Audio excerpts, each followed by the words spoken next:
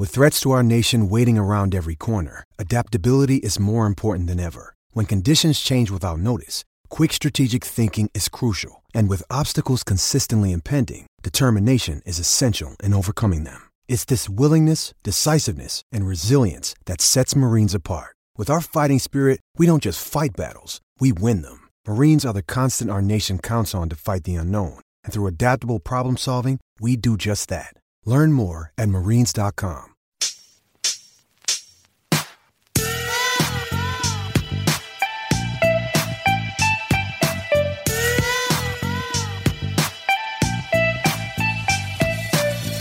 Hey, how you living? How you doing? How you moving? How you grooving? My name is Adam Lefkoe, and I'm a little kind of Jewish. Brian Westbrook, how you fucking doing? Ingber. Not as good as you, my friend. I just had some throat coat tea. Yes. We are attacking the throat this week because we have a big week next week. I'm excited. Lozenges, throat coat tea. Trying to limit the coffee because caffeine restricts. You know what the singers do? The Broadway singers? Tell me. They crush up some aspirin into some honey and then drink that down with some hot water. What? What does that do? That's like in the last second in a pinch. Oh my God, I have to go on tonight. Broadway show, 8 o'clock, and I have no voice at 6:30. That's the move. I've seen Earth, Wind, and Fire a lot of times. And if you know Earth, Wind, and Fire, they have that one dude that hits the super high notes that you go, no human should be able to do that, especially at your age. And I went to one show and our seats were kind of to the right and I could see backstage. And right before he was going to do the reasons, I saw him go backstage through my little alleyway behind the curtain and some dude handed him a cup and he drank the cup and then went out there and hit all the notes. Yeah. And I don't know if it's that. No. But I'll be crushing up aspirin and honey all week in Miami. It was whiskey. That's what that was. He drank, he had a little whiskey. A little cognac? Yeah, a little something. little tingle in the throat. Lower those inhibitions. I am mentioning Miami, and I want you guys to join us. Next week, the Gridiron House. That is right. Bleacher Report is going to be having one spot. It's not just Bleacher Report. Dan Patrick is going to be there. Rich Eisen is going to be there. A lot of action. I'm going to be doing podcasts there with Mr. Westbrook. I think Master's going to be there doing some stuff with Untold Stories. But here are the details if you're in Miami. 1111 Lincoln Road. It's like a cool activation spot. Wednesday at 4 o'clock, we're doing Football Feud. Me and 6 NFL players. 3 offense versus 3 defense. It is going to be hilarious. First come, first serve. I would probably say get there early if you want to get a seat, but 4 p.m. is when it starts, so probably want to get there around 2. Me and Westbrook, Friday, 4 o'clock, live podcast, big-time guests. Again, try to get there early if you want to get a spot. Brian Westbrook is going to have a lot of fans. We're going to need to get you there early, 1111 Lincoln Road. You've been down there. Apparently, it's a cool spot. It's really cool. It's sort of this like do whatever you want with it type of structure where it can be for photo shoots, it can be for filming a music video, you can just set up the whole thing and make it your Miami activation Super Bowl for the week. It's awesome. That's what we're doing. Yeah. We should film a music video. Ooh. Us 3. Music video. In Miami for the Super Bowl. I've never been more in on an idea than that. This is perfect for us. This is perfect. Did we just all become best friends? Oh, my God. All right, so my first question is, because this is definitely a cup question, what would be your walkout music / in this instance, music video? Mystical, the man right there. The man right chair. You know what I'm saying? Yeah, that's it. Do you know that?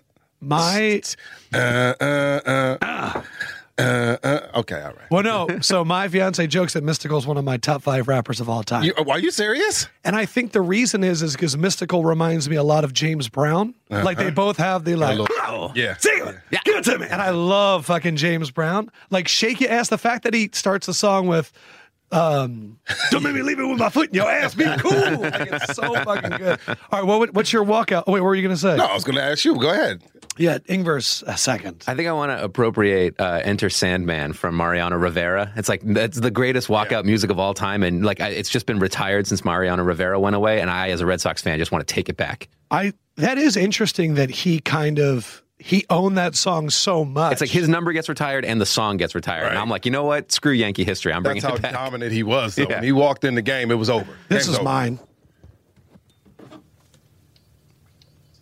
Oh. Little Biggie. Yeah. Because to me, if you go in slow motion to this, That feels good. and you're just pointing at people, Would you walk really slowly? yes, Feels good. I would make it seem more slow motion. We would probably need some fans blowing. Junior Mafia, Yeah. get my one curl. All right, so we have a Super Bowl. And it is the Super Bowl that I was hoping for. I don't know if it's the Super Bowl you guys, in terms of who of the four teams that were left, but blowouts on championship weekend. Mm-hmm. San Francisco with Raheem Mostert getting 220 rushing yards, ran all over the Packers. Anytime it seemed like Green Bay had a chance to get back, an Aaron Rodgers mistake in the first half kind of messed it up, whether it was the center to quarterback exchange or the interception. And then Jimmy Garoppolo only had to throw 8 passes, which is fucking incredible. Other side of the game, it was exactly like I said it could happen in terms of if Tennessee gets up, Kansas City literally just went through this. Tennessee goes up 17-7. Derrick Henry was having success. And then Patrick Mahomes went and did Patrick Mahomes thing and showed why I believe he's the best quarterback in the NFL right now. And we have a Super Bowl with a lot of great storylines, 2 really good coaches. First time we've had a Super Bowl between 2 red teams in the history of the NFL, which That's neat. Did you which look is that up? what it's true. That's fun. And my friend that's in fashion was like, "Oh, it's 2 red teams," and I was like, "That's weird. Let me look at that up real quick." I was like, funny what certain people see.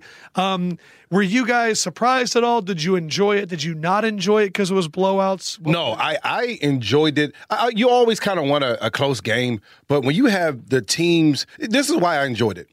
We had the 49ers as well as the Chiefs doing what they do well all game long. They impose their will, and that's what I want to see in the game. I want to see a team say, okay, if you're the Titans, I'm going to run the football, and you're going to have to stop it. And I'm just going to keep running it because that's what we do. They weren't able to do that. They weren't able to stay with it long enough to keep it going. Same kind of thing for the Packers. We're going to throw the football, and can you stop it? Well, the Chiefs could stop it, and they could score on the other end. So that's why both the teams won the game. Excuse me, the 49ers could stop it, and they could score on the other game. On the other side, that's why they won the game. So for me, this was the best possible outcome, having the Chiefs versus the 49ers, because it's going to be a fun game, number one. There's going to be a bunch of points, and there is an element of defense on both sides of the ball. And so you can see a defense, the 49ers defense, getting carried away and being able to handle that Chiefs offense, or at least slow it down from time to time. And there, I also believe that as bad as the Chiefs defense has been at times stopping the run, they kind of get after the quarterback pretty well, and they can figure out a way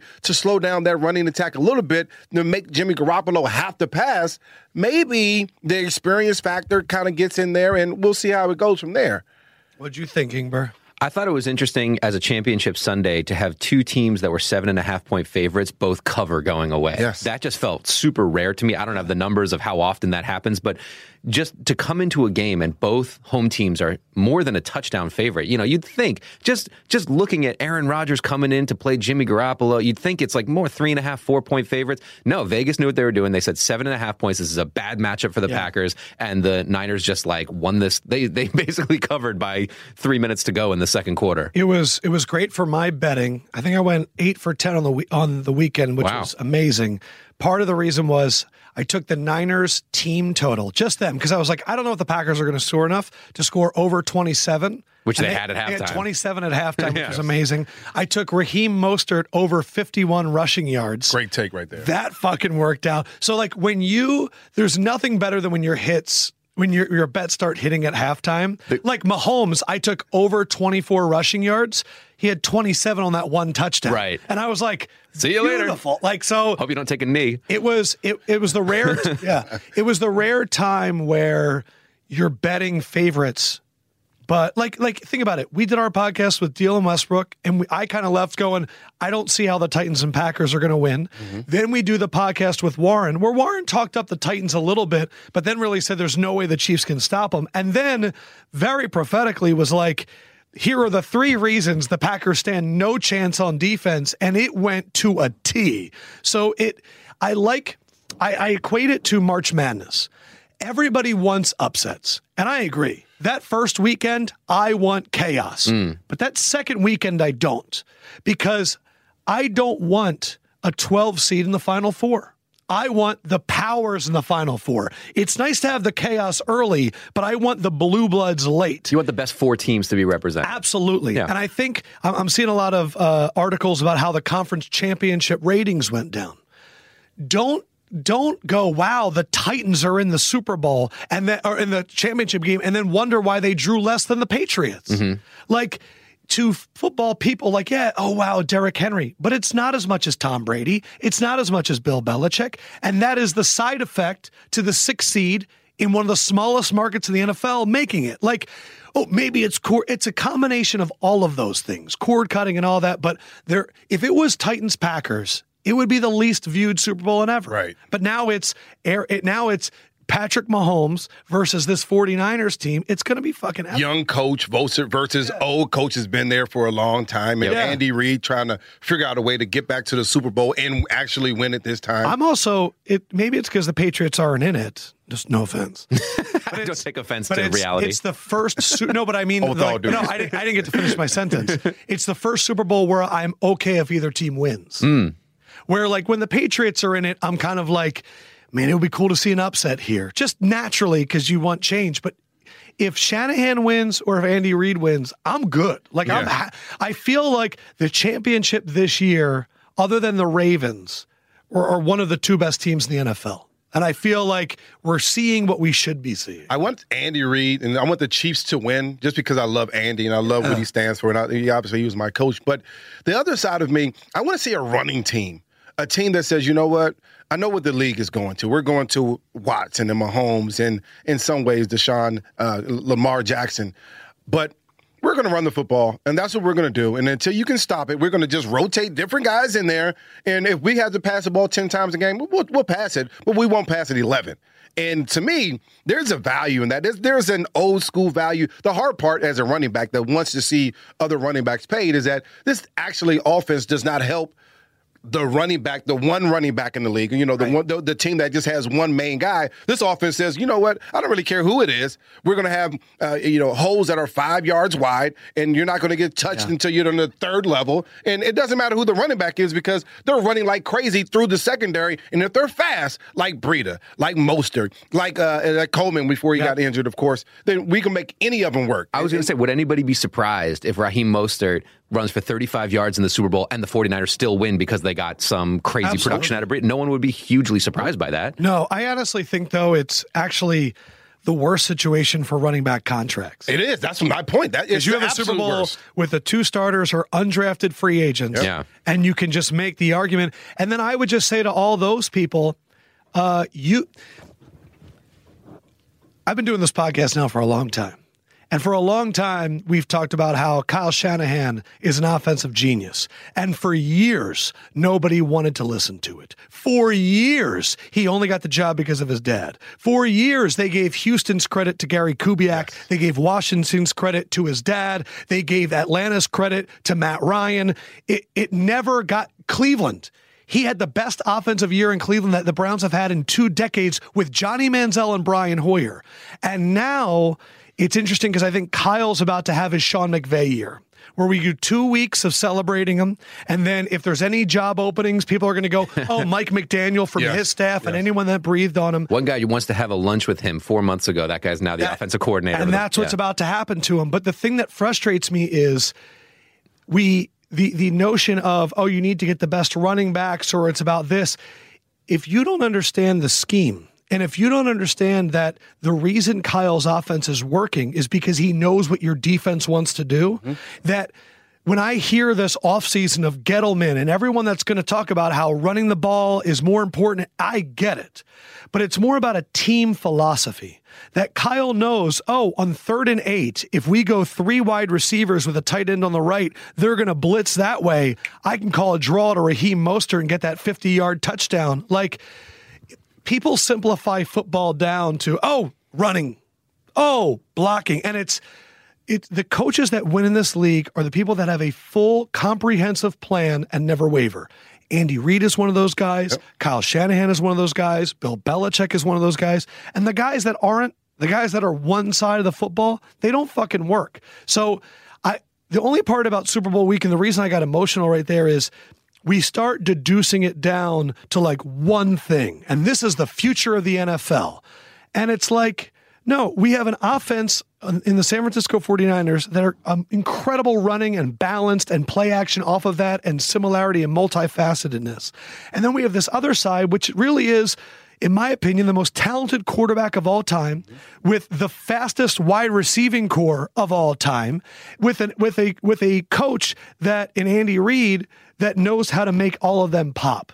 Stop deducing it down to this is what the NFL is about and start going to what does my team have and how. Damn it. We'll edit that That's out. such a Larry David. Don't edit that out. It's such a Kirby. But what I was saying is like, you want to know how to win in the NFL? Build a good roster and then figure out how to maximize it. Mm-hmm. It's like the NFL media is what pisses me off. That's why I was getting upset about it. You know, so I had an experience with Kyle Shanahan, and you talk about masterminds, and I think the whole point is that you can have, in order to have an offense that works with three just no-name running backs in a way, you have to have the mastermind behind it because he's scheming things open and opens things up. And I remember they used to say this, and they still say it about Bill Belichick. He's going to take away whatever you do offensively. He's going to take whatever you do best. He's going to take that away. So Kyle Shanahan actually is the exact opposite offensively. He's saying, okay, well, whatever you want to do defensively, I'm going to take your opportunity, your ability to take that, to do that. We're going to take that away. So now we can run our offense the way that we want it. That's what he does offensively. And to the mastermind point, I was there. So I got cut by the Eagles. I got brought in by the Washington Redskins. Shanahan was still there. Right. Mike Shanahan was a coach. Kyle was the offensive coordinator. So was Alfred Morris there at the time? Clinton Portis was there. I think Alfred Morris may have still been there. So Portis was there, and so Shanahan was like, listen, I love you. First of all, let's start there. I love you. Is this Kyle or Mike? This is Kyle. Okay. And I'll tell you what Mike said. He said, listen, I have all these different things I want to do with you because all those things that he's doing with his backs were really kind of the things that I did well. I was out of the backfield, run the ball, all those. Go to the outside, things. push, hit the cut. So we're drawing up schemes. We can put you in the slot. We can put you here. We can do this. So it's great. We're having a great meeting. We want you here. We love you. I said, great. And at that point, I'm like, damn, Kyle is a mastermind the way he's thinking. He already has an idea of exactly how he's going to use me and Portis first, second down, third down, things like that. Cool. After that, I go directly to Mike Shanahan, who's the head coach's office. He's like, yeah, well, I'm going to just let you know right now, we don't really need you. I'm like, excuse me? He was like, yeah, we don't really need you. We got Portis. He can do everything we need to do. I was like, well, I was just in the meeting with Kyle, and he said that we have all these different things. He was like, yeah, nah, Kyle doesn't know what he's talking about. We don't really need you. So we're going to offer you the better minimum. I was like, yeah, I'm out. I'm out. Yeah, but to the point, Kyle, his brain is working not on the first level, not on the second level. He's 3-4 plays ahead of you, setting things up, getting things ready. It's that mastermind mentality that can take 3 no-name guys and just a bunch of guys that have speed and quickness and use them to their best ability. That's what you saw in the game. You saw guys in jet motion. You saw motions and shifts. Yes. You saw guys running through wide open holes. There was a point where I'm like, well, where the hell is George Kittle? And then he pops up and makes a big play. Makes the one catch. If you had coming into this game, you were thinking George Kittle is going to have one catch and they're still going to win by double digits. Yards. Yeah, you're like, yeah, no way. Yeah, and Kyle figured out a way to do it. That Mike Shanahan versus Kyle Shanahan story, that strikes me as Mike Shanahan was of that mindset that you could just have a running back and run him 400 carries a year and it wouldn't be a problem. That's like, we got Clinton Portis. He's our guy. Yeah. Let's give him 450 touches. Let's give him throws out of the backfield. And we don't need to split the carries. The league was evolving. The league was changing. But the fact that Kyle Shanahan, this was a full decade ago, right? Like that he was already seeing the beginning of this load management and splitting the carries. Like he was seeing the beginnings of that. And that's Belichick's philosophy. Oh, he's always had 3-4 running backs. And that's why you have like the random dude that runs for 200 yards against the Colts and then gets like cut the next week. You don't even know who he is. Jonas Gray. Right. Jonas Gray. Thank you. A cover of Sports Illustrated and then missed a practice because it was like a snowstorm. Wow. But I think it's interesting. It's interesting with these two coaches because with Andy, it'll feel like a coronation. Where if Andy wins, you're going to hear Hall of Fame. These next 2 weeks, you're going to hear a lot of people saying he's already a Hall of Fame coach, partly because of his coaching tree and his accomplishments. You would agree with that, though, right? I would. I mean, look. There have been 2 Hall of Fame inductions, and I'll keep saying it, that are fucking it up for the next 2 decades. Terrell Davis and and Bill Cowher. Yes. Like Bill Cowher as a one-time Super Bowl winner and like on the edge of top 10 coaching wins is going to get passed by all these people. Yeah. And Terrell Davis, who did it for 6 seasons, every argument's going to go, but what about that? So 3 great years Terrell Davis had. The other 3 were just, and I'm not the poo-poo on him, but I mean, he had 3 great years and the other 3 were. I've said it to his face. So I'm not really. What was his response? I just said, well, he knows. He knows it. I mean, when you got in, who cares? Yeah, he's you know an what I mean? MVP, You're just like, yeah, it's your opinion. Rushing leader. Mr. Guy on a As podcast. he puts on his jacket. Yeah, exactly. The thing also is he's such a great guy that none of it's personal. Great dude. I'm just looking at statistics. But with Andy, it's going to feel like a coronation. If Andy wins the Super Bowl, it'll be him on the parade. They're going to want to hear his speech. And everybody, like when you talk about Andy, it is reverence. Everyone's going to come out of the woodwork. He will have one of the largest coaching, like in terms of people showing up for him at the Hall of Fame whenever he gets in. For motherfucker. For Kyle, it's going to feel like... What are you doing? I thought you turned it off. I thought I did too. What are you doing? The volume was so powerful. What did you do last time that you just didn't do? It superseded the mute button. If Kyle gets in, it becomes... Oh, gets in what? Excuse me. In the Super Bowl winning quarter coach. What's going on? You put him in the Hall of Fame already? But if Kyle wins the Super Bowl, what happens then is they go, is he the next great coach in the NFL? Of course. Because what happens is they're going to look at the team and they're going to go, they already gave Jimmy the max contract and they were able to win. And usually it takes the quarterback on that small and then we hope we get it in beforehand.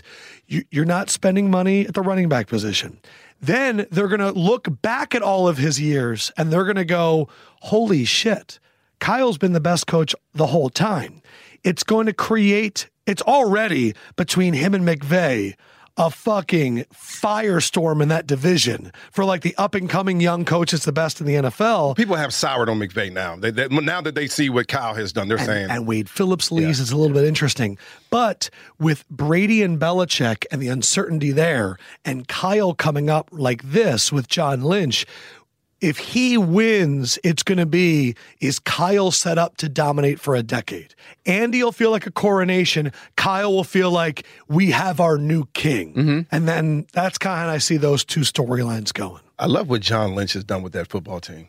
I am going to say this really quick, that I believe that Kyle Shanahan has had a lot to do with a lot of their draft picks and free agent signings. And I think we're overstating John Lynch a little bit. Well, no, I'm fine with that. But here's here's what I'll say about I know that John Lynch was like, whatever you want, Kyle. Well, that's absolutely fine. But the relationship is what people should probably pay more attention to. Facts. That's the relationship that you want. You want to have the GM and the head coach, and it doesn't matter who gets the credit. The GM's probably going to get more credit than the coach for picking players. But if the coach picks them, well, hell, you're coaching them anyway. So it doesn't matter to me if I'm the GM. As long as those guys, those front 4, are winners and we can get it done, then I'm fine. As long as whoever you want in here you can win with, I'm cool with it, and you can take the credit, and I'm still the GM. That spoke to you. That did, because there's a lot of people listening to this podcast right now that work in a variety of different industries, and they know that sometimes the most effective manager or the most effective executives are the people that hire really talented people and get out of their way. They say, you're really good at doing this. You're really good at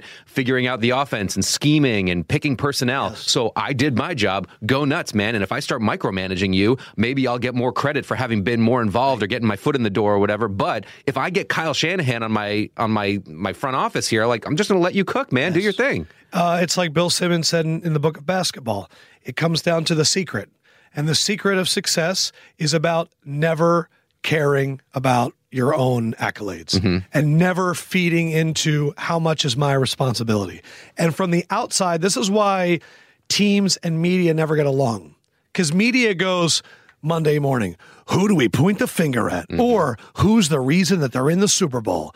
And the teams go, the only way this works is if none of us gives a fuck about any of that. Right. And that's why I find it so hard to interview really successful athletes, because they mean when they say, we're on to the next game, every day is a new day. They genuinely mean it, because it's the only way to succeed. And the media, the only way the media succeeds is by dividing and genuinely, the only good television is when people are arguing about who's to blame. The topics that I saw on TV today, can Jimmy Garoppolo win the Super Bowl? That'll be the story for 2 weeks. Instead of going, wow, he deferred, and him and George Kittle were fine with only like attempting or completing 8 passes. What a great way to win and to not show any of your play schemes. But instead it's going to go, maybe they're not capable.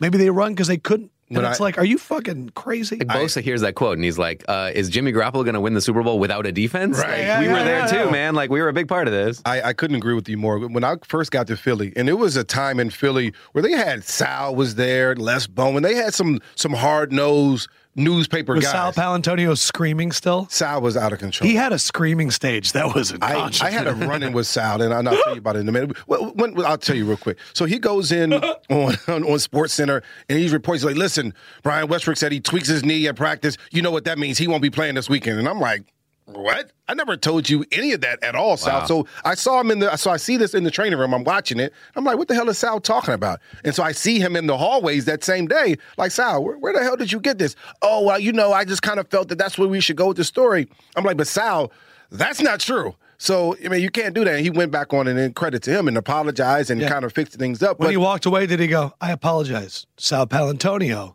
ESPN. Exactly. No, he signs off every year. Yeah. But my point is that when I first got there, it was the media versus the team. Yes. And it was like Andy was that, listen, they're going to try to dig in. It's us 53 together and coaches and against the world, everyone outside. And if we don't keep it together, then they'll start digging in and they'll try to figure out who's to blame for this and and that's one thing that Andy always, one of the reasons why a lot of players love Andy is because he took the pressure off of us and put it on him as far as the media. The media, as a media member now, I absolutely hate it because I want the coach to be like, nope, it was Brian Westbrook's fault why we lost. He fumbled. He can't get the yardage we wanted to and blah, blah, blah. But Andy would always be like, no, I need to coach him better. I need to do better. And that's the type of coach that you absolutely love. And that's why you get a lot of credit. It's interesting because when you win, the media changes. The local media changes. When you win, the local media now goes, wow, my Twitter followers are going up. Mm-hmm. My Instagram followers are going up. Mm-hmm. Every article I post has more reads. Every video I do, because the fan base is like, give me more. We're on a run. Like Titans reporters, I was looking at their counts flying up these last few weeks. Sure. And so what happens is after you win, they want to protect the team more. Yes. They don't want to. Oh, I'll keep that in-house. I'll keep that in-house because they feel as though they're part of the team. I also think that their media members in Philadelphia are the perfect example. When the Phillies won the World Series in 2007, every media member that was a part in that media market got locked in for a decade. Yes. Where they didn't have to worry about job security. True. Because when people watch television, they were like, oh, that person, they helped me win a World Series too. Like it locks you in. And that's why I always go back to the Patriots as being so impressed. I am never impressed at moments of excellence in anybody, performers, sports athletes, anybody. I am impressed by sustained excellence because it's so much harder to announce and celebrate and then the next day get back to work. So Mariah Carey should be your number one. We're talking like 30 years of just straight excellence. Right behind Barbara Streisand. Sure. But sustained excellence. And that's what you're into. Yeah, sure. No, Mariah Mystical. has sustained excellence. What? What? Mariah was hot for a little bit. What then she pop was culture cold. have you been paying attention to? She was cold she came was on hot, the scene. She was 14 then she was years old. cold, and then she's a little warmer now, but she's not hot now. Unbelievable. I would say, though, that What a take. I would say that if Mariah Carey walked out on the Grammys, she'd get a standing O, and they would show to a young woman performer that's like an up-and-coming 25 diva years ago. and being like, yeah, diva. I think Mariah Carey, though, is entering like Gladys Knight type of shit, where like she walks out wearing a mink, and you're like, you are the shit. Yeah. Legend. You've never seen Mariah in anything but heels, which is impressive, I think, especially on the feet for a woman. Yeah. That Interesting take. I mean, I'm just there. as I'm thinking about it. Beyonce is going to become Aretha. Like, that's how I see that eventually. But Beyonce has continued to make music. Mariah hasn't made music. Well, Mariah ended up with Nick Cannon, and Beyonce ended up with Jay-Z, and it keeps you in the public more. Well, she made music, too. She made the Lemonade album. Oh, of course. Mariah has like 200 albums that are all incredible. All of them are incredible. 200 albums. It's close. But anyway, back to Bill Belichick. I don't know how we got to Mariah. That's why, though, I always think that Belichick or somebody, these media stories come out in the middle of these years after they're defending a Super Bowl, because he's got to find a way to motivate his team. Right. The coaches need that stuff. So whether it's the Cincinnati Spygate or whether it's all this stuff, he needs the news story. One of the linebackers said something I thought was out of character right before their game. And I want to say it was something about Derrick Henry. Like it was D Ford. We can tackle him. No, not for Frank the Chiefs. Clark. I'm talking about for the Patriots. Right before they played, it was just out of character for them to even mention anything, because usually they're a buttoned up type of team. And I think it was more about the motivation. It was a motivation thing, like we were looking for motivation, and now whatever it was. But it was out of character for a Bill Belichick team to start talking that way in the media. They were looking for motivation just to get them going just a bit. I think it was the motivation of losing last year against the Titans during the regular season, and they were looking for some type of motivation, which Bill Belichick teams don't normally talk about in the media. The Chiefs bucked the trend on trash talking and losing last week. Tyreek Hill coming out and said no one can guard us. I think it was like Frank Clark, Frank Clark came out and said tackling Derrick Henry is not that hard. Usually when that happens, it goes the other way. Mm-hmm. That's when you know the Chiefs are good. Yeah. Oh, I will say, I watched I have this group of friends, we all watch football together as much as possible, and the same group that was watching Patriots-Titans was also watching Titans-Chiefs yesterday, and there was like some, 2nd and 8, and Derrick Henry got tackled for like 1 yard, and we both said simultaneously, my Patriots fan friend and I both looked at the TV and be like, we literally couldn't do that once against it. Like, so that just kind of set this tone of, you're not going to get 8 yards a pop on us. We will stop you a few times here, and you won't be able to just like convert 3rd and 6s on running whenever you want. The fact that the Chiefs have your guy at defensive coordinator, Spags, Steve Spagnuolo, who knows about utilizing unique formations in big games. Specifically the Super Bowl against the Patriots, where he threw 3 defensive ends on the field. And now, if you really think about it, that's like a mainstay in the NFL, is putting 3 defensive ends on the field. And he went against Tennessee and pretty much ran goal line and said, we'll be ready for your play action concepts. It gets me really excited to see, and I'm sure Kyle has tore him up in the past, but the coolest thing about the Super Bowl is you have 2 weeks. And, Belichick last year against the Rams came out with the blueprint, figured out exactly how to do it. How these defensive coordinators are going to watch this film and what is the crazy plan that no one's expecting that they're going to try on Sunday, that's the part of football that I love the most.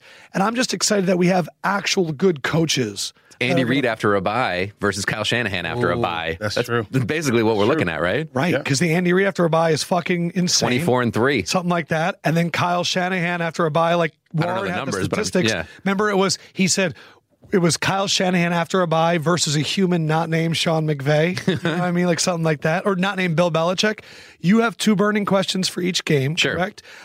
Before we do that, this is the only podcast we're putting out this week because of the Pro Bowl. Sorry, we're not covering it. Shout out to Austin Hooper making the Pro Bowl. Way to fucking Friend of go. the pod. Friend of the pod.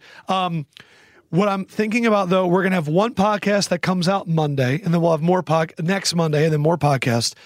We're going to be recording that tomorrow. But for that pod, I kind of want to play Super Bowl theme bingo, where we come in and we predict what are the big stories that are going to be coming out leading up to the Super Bowl. And I want to see how many we can get. So kind of rack your brain tonight of like what you think the biggest storylines that will be covered. So don't do it now. Like there are a few that are just absolute gimmies. I love this game. I'm in on this. Because then as they get released, like when Mina Kimes writes something, I wanted to say one right now, but I don't want to give it away. I want to be like, we called it.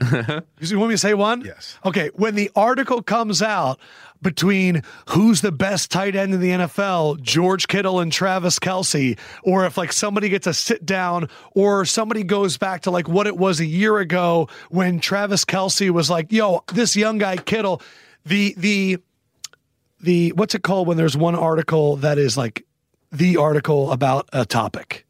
Like the long read?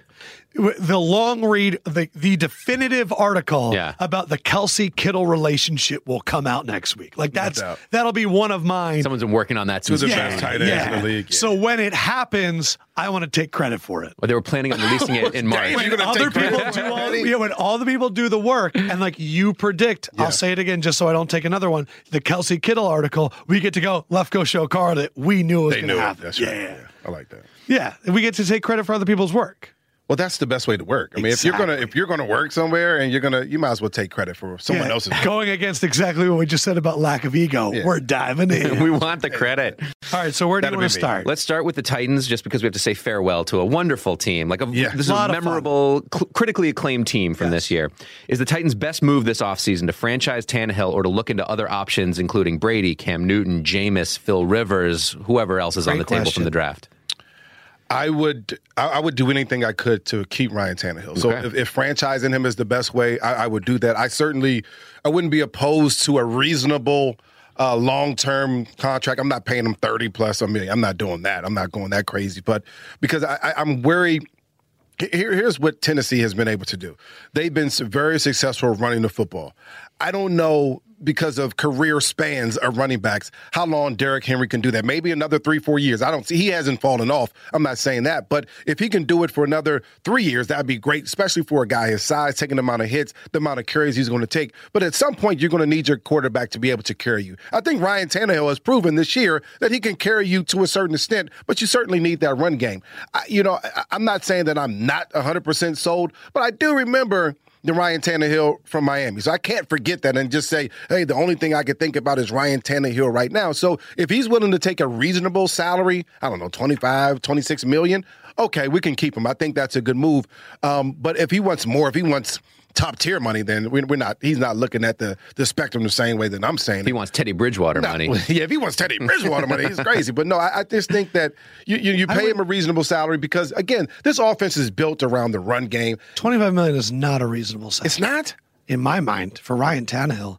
If you want to do 25, that's like middle of the way, right? If you want to do 25, franchise tag him because that's 24. Yeah, I'm okay with the franchise tag. Or transition tag him at 22. I don't think that the rest of the NFL is looking at Ryan Tannehill and going, if he's a free agent. No, they're not. This guy, they're not. So then why should the Titans? Well, but you have to remember what they had with Mariota before this, though. Totally. That's a thing. It's interesting because people are going to say that the Titans made a miracle run and what a surprise. And then in the offseason, they're going to implore them to try and bring everybody back to maintain it. Mm-hmm. If you acknowledge that it was random and that it was unlikely, then trying to maintain it, you're probably going to get the other result next year. Well, no. Let's be with common sense. If this was an outlier performance, then going, let's run it back is a dumb idea. What I'm saying is, if you want to franchise tag them or transition tag them for 23 or franchise tag them for 25 to see if you're dealing with fool's gold, I get it. I totally get it.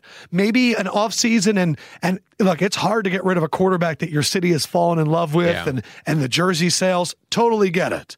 But if you're investing long-term in this guy, I will already tell you I vehemently disagree.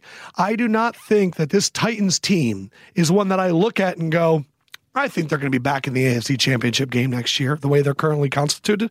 I just don't understand saying that this was an outlier and then going, I think they can do it. But if you're Mike Vrabel, you're not saying it's an outlier. If you're Mike Vrabel, we're saying, I'm telling you, this is how we built our team. This is how we plan to win. Right, exactly. We did exactly the way that we wanted to. And that's why it's important to have people with actual perspective. And hopefully John Robinson is that guy in Tennessee because of his New England background. The perspective. Of course the coach is going to say we can do this again. You need someone in the organization that has a little bit of outside perspective that isn't caught up in emotions that can go, we need to be realistic. Okay. Well, here's another realistic thing. Let's just say that you want to franchise him, something crazy he doesn't want to sign. Let's say you need to find another quarterback. Yeah. Who would that guy be? Tom Brady? Who are the names that you said? I said Tom Brady, Cam Newton, Jameis, Phil Rivers, I feel like is available. Jameis doesn't help you. We know that. Well, the issue with a lot of those guys are they were big-time starters. Yes. Yep. And so you're not going to bring them in for a quarterback competition. No. And that's only if you lose Tannehill. Now, That was my thought, though, by the way, because a lot of people are just sort of forgetting that Tannehill went 7-3 down the stretch with a team that was 2-4. That's right. Right? Like if Tannehill had, let's say, beaten Mariota out in August and was just the starter from day one, maybe this team isn't 9-7. Maybe they're 12-4 and they get a 2 seed. And now all of a sudden we look at this miracle run very differently. Yeah. You know, can I add some perspective too? yeah. Taylor Lewan was suspended for the first 4 weeks for steroids. Their first round pick, Jeffrey Simmons, did not play until like week 8 or 9. AJ Brown really started hitting his stride. I think a lot of times that's why the quarterback wins thing is like. Of course, it's a very murky stat. Of course. But I feel like 2 I think and it's 4, more detrimental to the Titans to look at the run and go, it was all Tannehill, when really it was like Derrick Henry. Yeah. Like, I get it, Exploding. PFF. I get it, Sam Monson. I get it, analytics, that too much can be made over running back numbers, and we see that there's 2 undrafted free agents. But if you're not looking at the Titans and seeing that every big Titans win came at the emotional back of Derrick Henry, even going back to week 1 against Cleveland when he had a 75-yard screen that he took to the house and it completely demoralized the team, that him stiff-arring Earl Thomas and spinning him around like a fucking car wash didn't completely set the tone for that game, or what he did to New England over and over and over again. I get it. When we look at it, analytics, it doesn't matter. But I'm telling you that he was more important to that team than fucking Ryan Tannehill was. Oh, of course. He was. Yeah. What would you do? I need you to answer your own questions. I would franchise Tannehill. I would bring him back for one more year and see what you get. See what you get. Because there's so many times in football and in other sports where teams make a trade 18 months before they have to, or 12 months before they have to. Like, this was a very good team, a very successful. They ended the year 7-3, then won 2 more games in the playoffs. So that's like a nice 9-3 run to hang your hat on and say, why don't we run this back? Let's see if we can pick up another free agent or 2. Maybe Humphreys will be healthy all of next year. I just think the savviest GM move in the last 15 years was when Tim Tebow won a playoff game and then Elway let him go the next year. Yeah. Mm-hmm. And I think that we get very excited by postseason success, even when there's a lot of glaring warning signs. As Stephen Ruiz wrote an article for the For the Win weeks ago that I read about how Ryan Tannehill's numbers are the least sustainable. And the reason is of all the quarterbacks in the NFL, he was the least accurate on deep ball throws. And in terms of wide receivers catching balls, he had the number 1 percentage of wide receivers catching it. So even though he was the least accurate, his wide receivers made all the plays. Yeah. And those are numbers that you look at and go, this is not sustainable. Why? But why isn't that sustainable, though? His wide receivers are going to get worse at catching a ball? No, it's just like if you're going to continue to not be that accurate, like your wide receivers are eventually going to start dropping some balls. But why wouldn't the other side be true, that maybe he'll become more accurate with more time invested with the starting receivers? Well, I mean, why wouldn't that be true? And an entire offseason to practice with whole these guys. offseason. So my question, I guess, for you would be this, is do you see Ryan Tannehill being a successful quarterback for this franchise for 5 years? And if you feel that way, like, No. Totally okay. I think that he has become exactly what they needed. They needed a guy that was going to be. I mean, I thought he was semi-accurate throughout the season. I thought he did well. He didn't do a terrible job. He wasn't just losing games. They lost because Ryan Tannehill. They lost because of a lot of different other things. But I think that he proved that he was the type of quarterback that this team needed. And I'm not. I don't discount the fact that players can get better, that teams can understand schemes better. Right. You got a young wide receiver core that you can get better with that wide receiver core. I can't discount that. I just know that coming into next year, what they're going to have to find out is what's their second pitch. All teams are going to say, okay, well, we saw what Kansas City did. Right. We're going to stack the box and figure it out. And I'm not saying stacking the box is the answer, because if that 8th man can't tackle you the same way that the Patriots and the Ravens did, it doesn't matter if you stack the box or not. But if that 8th man can make a tackle, then you can stop this offense. Now you have to figure out that second pitch. Is it Ryan Tannehill? And if Ryan Tannehill can complete 70% of his balls for 250 yards every game, and you add a little bit of that running game, then to me, this is a winning result in Tennessee, and I wouldn't be so quick to poo-poo what they have going on. Yeah. Well, consider your take poo-pooed. No, I'm just kidding. Next burning question. If the Titans are going to try to make another run at the AFC Championship game, does Mike Vrabel have a second penis that he's willing to cut off? I'm just kidding. That's not the question. Okay, based on what we saw with Patrick Mahomes, it felt like he had a clean pocket How would you have answered that question? You know, I'm not sure if he does, but maybe, possibly, if he does. You go into coach speak. It's like, look, we have the penises that we have. You know, like we have the number of penises in the locker room that we have. And that's what we're going to win. That's what we're going to win with. With the clean pocket that we saw with Patrick Mahomes, can the 49ers front seven do to Mahomes what they did to Rodgers, just agitating him, keeping him off his line? I think that I think that's why the Niners are uniquely qualified to face this team, because they can generate pressure with their front four and not have to blitz a lot. And I think the way that you attack the Chiefs offense is by disguise. It's so hard because Mahomes has shown, even against the great Bill Belichick, where he's dropping Dante Hightower and getting picks, he can still come back and score 31 once him and Andy Reid figure out what you're doing. But that's why I'm excited about Spags, because Spags has to go in there and drop linemen. Saleh. The other way, Saleh. Saleh is going to have to show why everyone was fighting for him to be the head coach of the Cleveland Browns. He can't just go out there and run that Seattle scheme that he brought over. It's going to have to be Wrinkle City. And you might have to drop Nick Bosa back, and you might have to figure out a way. But I think if the Niners can generate some pressure with their front four, and mainly, in my opinion, keeping Mahomes in the pocket. I think Mahomes is the most dangerous quarterback when he starts running to the sideline. He's terrifying. Terrifying. Because he can do a nice little jog for 11 yards, which now is stressing everybody out. He can hawk at 65 if he really needs to, probably 81 if he really wants to. But I think Mahomes, when he has to play in the pocket, is when what the fuck, why is he laughing? 81, where did that come from? Just 81 yards? Well, that's like Sanu territory. Yeah, just 80. You're throwing Sanu level yards. I think Mahomes thinks he can throw like 85. Okay. I agree, but I'm just wondering, like in Denver. How did you get to 81? I just think that if we know that the key to beating Mahomes, according to like analytics and all that stuff, is to figure out a way to do it man-to-man. The problem is right now, it was man-to-man when you didn't have Mecole Hardman. Mm-hmm. And now it's Hardman, Watkins, Hill, and Kelsey. So if you're going to double up on Hill, no matter wherever he goes. And Williams out of the backfield is like terrifying. You're right. Can you imagine if the team had Kareem Hunt? Like, holy shit.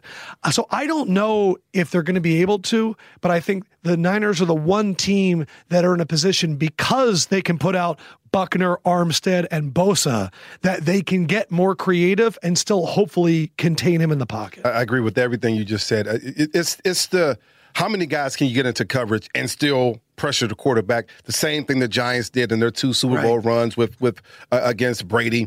Can you find a way to affect the quarterback? And for him, in opposed to Brady, you have to not only affect him in the pocket, you got to Adam's point, you got to keep him from getting outside, because he's better on the outside of the pocket than he is actually in the pocket. And so as you see it, the one thing, if I'm Robert Saleh, I'm saying, listen, I'm want to make sure that Andy Reid is able to be multiple, meaning can he change things on a run? I remember we played in the Super Bowl. We were expecting, I think I probably told you the story, we're expecting the Patriots to come out in the 3-4. Right. And we're practicing against a 3-4 all week long.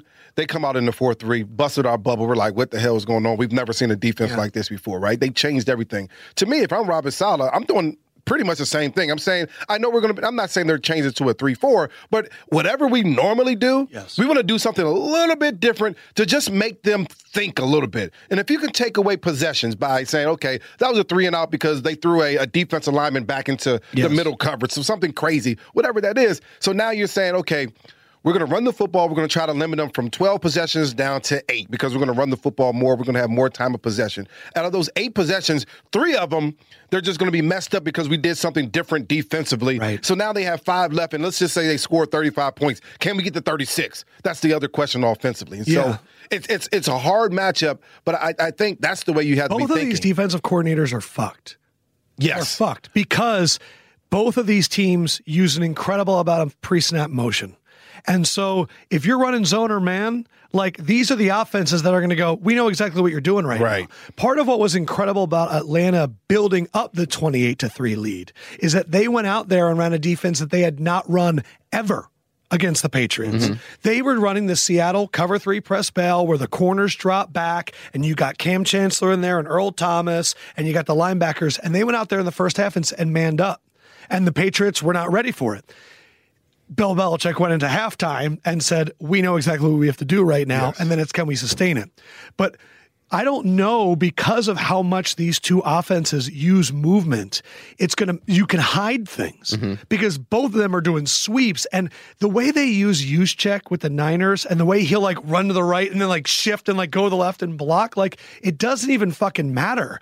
Like, I think this is destined to be a Super Bowl in the 40s, which sign me up. The 1940s?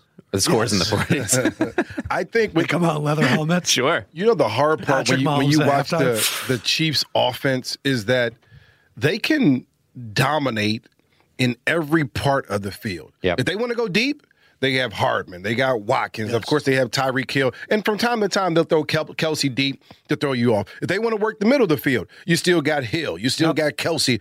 And all of these guys. Williams, as you said, who's a phenomenal receiving. Yeah, and then the short part, you have underneath routes with all those guys, and He's you a add bullet. Williams in there. And so, he's so in fast. all levels, all three different levels, all of those guys are interchangeable. So you're saying, we're going to run the same play, but instead of going deep with Hill, we're going to go deep with Kelsey. And then instead of the middle of the field with Kelsey, we're going to have Hill there and vice versa. So now Andy Reid said, you know what, this is what we'll do. You know, instead of being, 11 personnel, we'll go 12. And instead of 12 personnel, we'll have, trips to the right. And all these different things to get to the same place on the field with these dynamic players. And it makes defenses start to think, what the hell is this? Well, it's the same damn play, but it's just a bunch of different guys, different personnel get into that same place. And when those guys have the ability to catch the ball, they're burners. I mean, it doesn't matter who it is. Those guys can make big plays. It was ironic that Watkins had the most yards because coming into the game, I'm like, Sammy Watkins, if he's able to go off, then there's no chance. Yeah. There's no chance for the Titans to win because that these other guys will continue to be successful. That's Shaq always calls them the others, where you don't win a championship just because of Kobe and Shaq. Talking about that bench. You need Derek Fisher and Robert Horry. And that's how I feel about the Chiefs. It's the other team is going to focus on Hill and Kelsey. It's about Watkins, Hardman, and Williams. Those, like when the Patriots won and James White had 15 catches, like you need the other guy. When the Eagles won, Corey Clement, 35-yard touchdown. Like you need the others to step up because these coaches are too good and they have too much time to prepare that the main guys, like when T.O. still goes for 131, that's just because T.O.'s that shows you how fucking of a monster he is. Yes. So Julio Jones can still go off, but it was about, the other guy, Travis Benjamin. You mentioned something we were in makeup that I think was key. That will be I'm not key. wearing any makeup. Well, no, of course. You look great. Great job, man. And I'm naturally this tan in January. You look amazing with the new weight loss, too. Oh, thanks, bro. I can see that the chest is getting bigger. The shoulders look buff. You put them back a little bit. That makes the chest. Yeah. Yeah. What else? Well, 20,000 push-ups in 2020, baby. Six pack is looking tight, looking good, bro. I haven't been texting you. I've been doing a lot of push-ups. Nice. I've been That's my keeping up guy. with myself. Have you? How many a day? Oh, no, it just depends on the work. I don't know, 40, 50. Oh, yeah. Nothing crazy. 50 is my limit. I'm like, 50, I'm good for the week, really. My point is this, is that here's what I was trying to say before I forget, and I probably did forget already. But if Something I said in makeup. you mentioned Witherspoon. And the Chiefs' ability to find him and to attack him, right? Because he was exposed 2 games ago. They took him out of the starting lineup, and now he may play the slot a little like bit. The Packers have enough wide receivers. They didn't have enough. They didn't have enough. They couldn't figure out how to get it to him. And so now, obviously, Mosley's on the outside. But if you can find a way to zero in on Witherspoon, that's what I mean. You might be able to Harmon's attack. Getting guarded by Witherspoon. Yeah. I have another headline I want to predict, but I won't. So this actually transitions very nicely into my next question. You see Deebo Samuel yesterday, his over-under on yards for the game was 53. He had 46 with 6 minutes to go in the first quarter, and he ended with 46. He just never caught another pass. Oh, I know. That was one of the props I lost. Oh, was it? Okay, so there you go. That hurts. And I love player props for the Super Bowl. Agreed. So who do you have your eye on in the Super Bowl as someone that people aren't thinking about? A running back, a tight end, a receiver? Who's going to get more yards than Vegas or the public thinks they will in the Super Bowl? So the first thing I'm doing is I'm crossing out Raheem Mostert. Because he is going to be inflated. Everybody's going to jump on the that. first thing I'm doing is I'm looking at the other Niners running backs. Because as we've seen the last 2 weeks, you can still kind of run on the Chiefs if you're able to keep it going. Derrick Henry was able to have some success. I think he ended up with like 69 yards. So the first thing I'm going to do is I'm probably circling Matt Breida. Tevin Coleman's coming with a shoulder injury. Same guy. Raheem Mostert's getting all the attention. And as a huge Matt Breida fan, I think there's going to be value there. I think that the tight ends are going to be a little bit over-serviced in terms of like the amount of prop bets. So I'd probably be thinking unders there. And then in terms of wide receivers, I'm thinking Hardman and Watkins. Those are the guys that I'm kind of circling. Now, on the other side... And they could break a long touchdown at any point, and there's your 65 yards right there. The Chiefs have allowed some deep shots. They allowed a deep shot to the Titans. They allowed a few deep shots to the Texans, Kenny Stills. And I think I would circle the longest catch by certain players. That's fun. Because I like to win my props in the first quarter. And then you just put your feet up. Right. So if I'm going an Emmanuel Sanders over 20-yard catch, that might be one that I go for because he hasn't touched the ball recently. Look what I'm looking at. That's exactly what I'm looking at right there. So but I one think target, 0 catches yesterday. The scary thing is like I had Janu Smith over 2.5 catches, and I hit it. Didn't hit it to the fourth. But he hit the over yards in the first quarter. Yeah. That's nice. Well, I'm just telling you my bets were. I lost George Kittle, and I lost the Deebo Samuel over. And that fucking sucked, but I hit every fucking else. But so what I'm saying is I like circling the guys that did not have big championship games. Right. Because I think we spend 2 weeks talking about it, and the coaches are going, where else can I go? And the Vegas line gets inflated. San Francisco, I know, is one of the best teams in the NFL at limiting quarterback rushing yards. But I also think that Mahomes is going to have to run. So I'm looking at Mahomes rushing yards. Oh, okay. I would also I would imagine that the Jimmy G completion number is going to be very low. I would go over there. Like I am trying to go counter to what everyone's going to talk about all week. You know, like last year, can they keep it going? I went under on fucking everything because it just gets talked about too much and then the numbers so I'm trying to go counter everything. Well, I'm in your same thought. I'm thinking, well, they just ran the hell out of the ball. They only threw the ball, talking about the 49ers, 8 times. So in this game, I'm thinking Steve Spagnuolo is saying, listen, we're going to do everything we can to sell out on the run. If Jimmy G beats us, then so be it. So in my mind, I think Jimmy G has a good game. I think that he has high completion. So to me, I'm thinking Deebo Samuel. I'm also, of course, Emmanuel Sanders, who really has been quiet. I just almost forgot that he was on the damn team for a long time.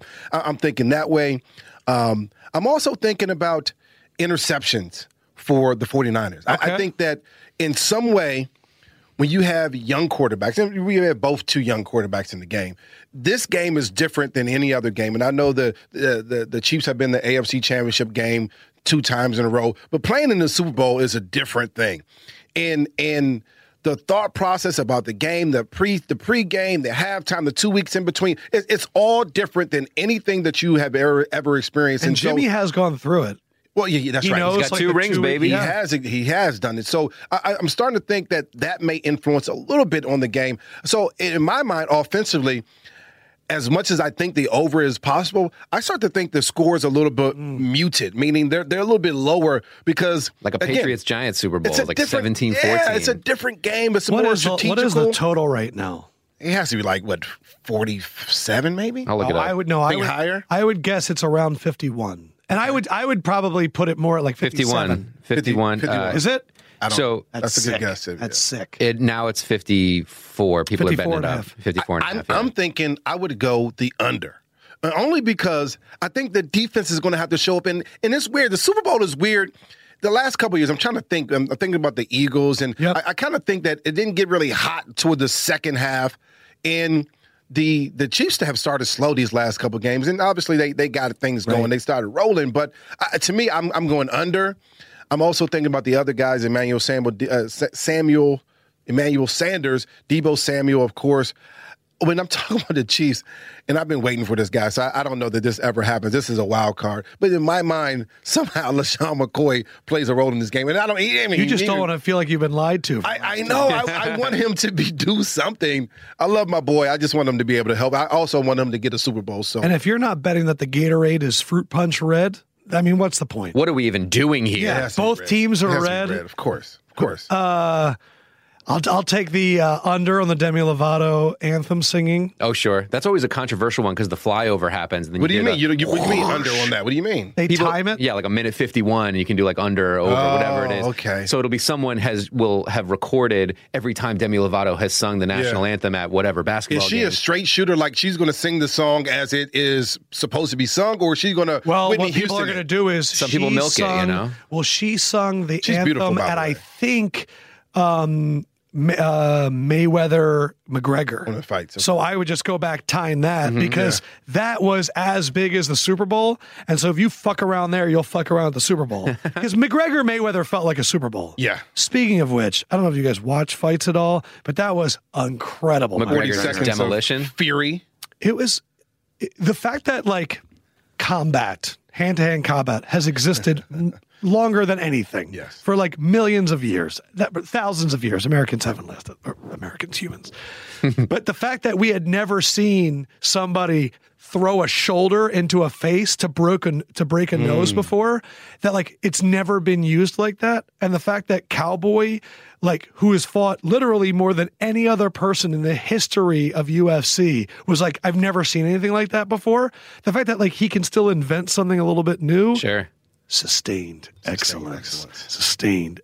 What props did you like? Or were you going to talk about that? Damon Williams out of the backfield catches. I do love Damian Williams. I like that.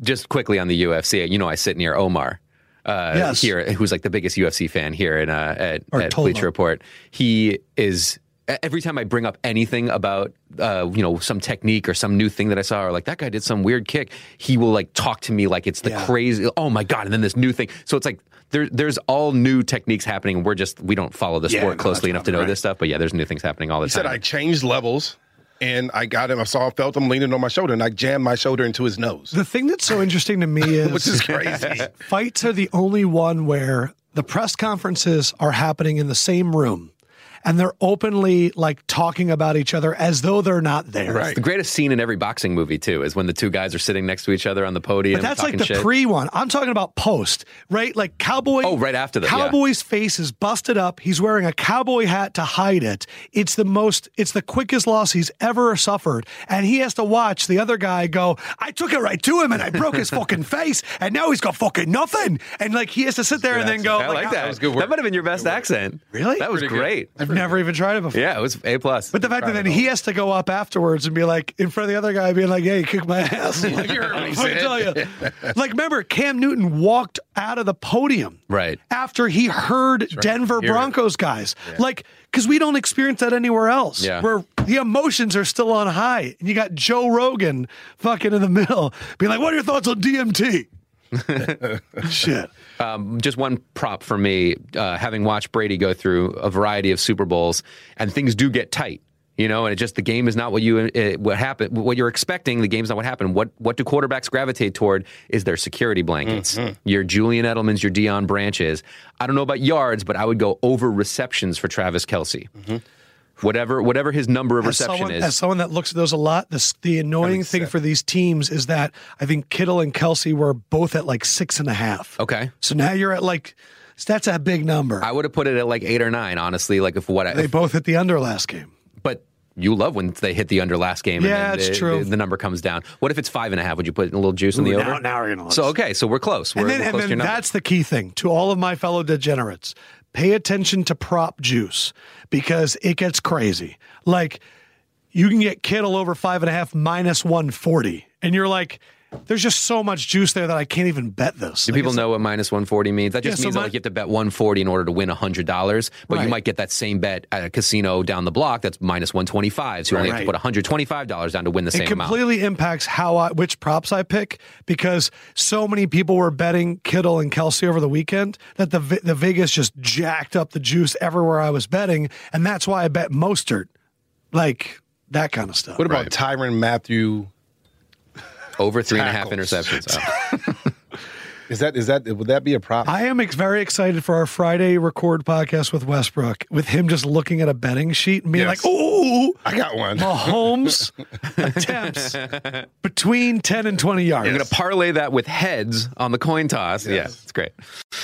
Final question. Yep. This is a simple, fun one. Who ends up with more rings when it's all said and done? Patrick Mahomes or Kyle Shanahan? So you've got one of the best quarterbacks that you think is maybe the most talented quarterback in the game for the next 10, 15, 20 years versus Kyle Shanahan, who's going to coach for probably 30, 40 years, but we have no idea who his quarterbacks are going to be, and it's really freaking hard to win a Super Bowl as a head coach, as we know. Oh, that's a good question, because as a head coach, even though you may have the best game plan, at some point, injuries happen, and sometimes if this defense was not what they are, maybe they're not as good. Oh, man. So let's say Mahomes in his career ends up winning 3. Okay. Is that a lot? That seems like no. I just like that we're just giving him 3. Well, yeah, that's a gift. Can Kyle Shanahan win 3? So here's how I look at it. Mahomes has the advantage right now because he has Andy Reid. So coaching is taken care of and quarterback's taken care of. Kyle, there are still questions about Jimmy, but we know his level. The issue becomes to longevity. He could coach till he's 70. Kyle can coach for 30 years. Yes. Mahomes has about 10 years. Mahomes hasn't got paid yet either, right? No, so we still got about 2 years. So Mahomes, but again, I will say Kyle has a better odds. I mean, that's true. Yes. But it's just how much do you believe in? If you believe Mahomes is the best player in the league and the best player usually wins. Could have won one last year. Could have won one this. This is truly a product that will not pay out for 30 years. You look at Aaron Rodgers, too. He's been the best quarterback in the league for a long time. He wasn't paired with one of the best coaches. So what happens, though, if, let's say Kyle wins this one, or let's say Mahomes wins this one. Let's say he wins another one in the next 5 years, too. And then Andy starts calling it quits. Yeah. And then Mahomes starts to decline a little bit. Because after about 10 years, when he's like in his 30s, he'll start to decline. It happens. Kyle... What happens in 10 years if Kyle gets him a home? Will he still be innovative in 10 years? Will people have caught up to him? No, I would go with Kyle. Okay. But if you said the next 10 years, I'd take Mahomes. Yes, for sure. I would take Mahomes now, Kyle longevity. That's what made it, I thought, in moment. Yeah, that's a good question. I kind of want to see what happens in the game before I make my decision. But if I had to choose, is that part of giving one of them a 1-ring head start definitely changes the calculus of the decision. Because you know what's really funny? We could look back at this in 30 years and go, wow, that was the only ring either of them ever got. Right. That happens all the time with this stuff. All the time. We should do a pod in 30 years just to see where we're at. Deal. Like, you're locked in. What are you doing? You're free. Hold on, I'll put it on the calendar. Okay, what are you doing right now? I'm 70. What are you doing? 2050. 2050. Yeah. February 1st. We're going to all get together. I'm a little bit busy on Tuesday. Damn it. Wait, you have to do it with Baby Brian. Summer? That's when I have oatmeal. Bri. Yes. Our kids would do the pod. That's what we should. This is what my dad would have said. Baby Lucy will I like that. Who's going to have more kids in 30 years, me or Brian Westbrook? He already has 3. You're right. He's got 3 kid head start on you. I have nothing. I want to tell you right now. So the question is, will I get that 4th kid? If Brian Westbrook has another kid, Brian Westbrook will be working until he's 70. Absolutely. Yes. So that's a whole different. Brian Westbrook's not having any more kids. You hear that, honey? No more kids. Does she want more? No. Oh, she doesn't want to? I asked her the other day, like, hey, you want another kid? And she was like, well, no, not really. And she went out of her way to say this kind of person, but it's true. Yeah. She said, listen, all of my kids have been conceived on vacation. My daughter, Brielle Callie Westbrook, she was conceived in California. Okay. My son was conceived in Mexico. Oh. And so she said to me the other day, listen, we're going. His name's Brian Moscow. Right. She said, listen, we're going to Miami for a little vacation. Keep your hands off me. Just keep your hands to yourself. So but just sometimes saying. I think they say that. I know. That's my point. She said that so that I keep my hands on her. My fiance jokes that she wants to have 7. Oh, geez. But I don't know if she's joking. So this was my college roommate. He got married. They had a kid, and she said they wanted to have 5. And then within 3 weeks of having 1 kid, they were like, maybe down to 2. Yes. Like they went from 5 to 2 very quickly, like a month into having a first kid. Yeah. I don't know. 7 Lefkoe. That's a fucking lot. 7. In order to have 7, you have to have twins at least a couple times. You can't. 7 is hard. That's an entire D-line. That's 10 years worth of child raising, having. That's a lot. Believe me. Good luck, bro. I'm not the one. You should have 7, and you'll be working until you're 90. That's what's going to be happening.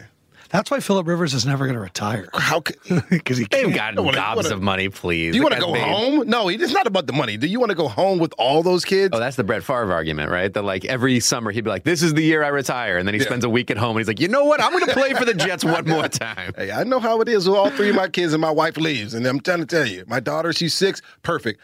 Little Brian, baby Brian, problem, and the little one, my little sweetheart.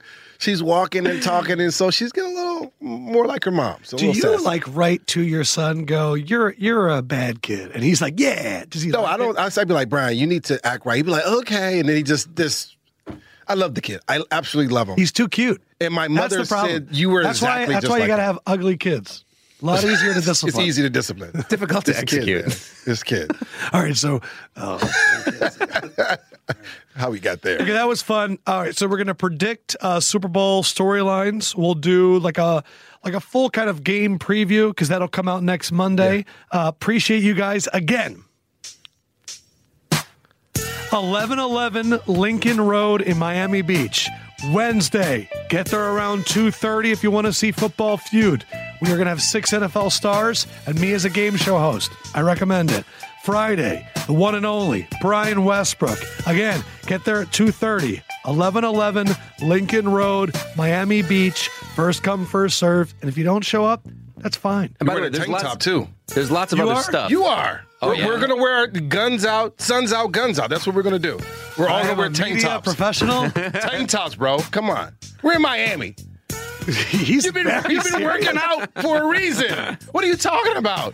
And I'm not talking about the regular He's- tank tops. I'm the talking string. about the skin, yes, Spaghetti. the long skinny If ones. I'm wearing a tank top, I'm wearing the 50-cent G-Unit ones Yes. from back in the day. Oh, the that big come ones, the Here. big ones. The big ones. But no, I'm not. No, come on, bro. We got to do it. You've been working out too hard not to wear a tank Keep top. your dinner plate nipples away. For Ingber. Whether you drive too fast or drive too slow, the scariest driver is an unpredictable driver. Ooh, for so Brian true. Westbrook. The Rocket Man. I wish I had something classy to say like you do. You do. It's called the Rocket Man. David is my man.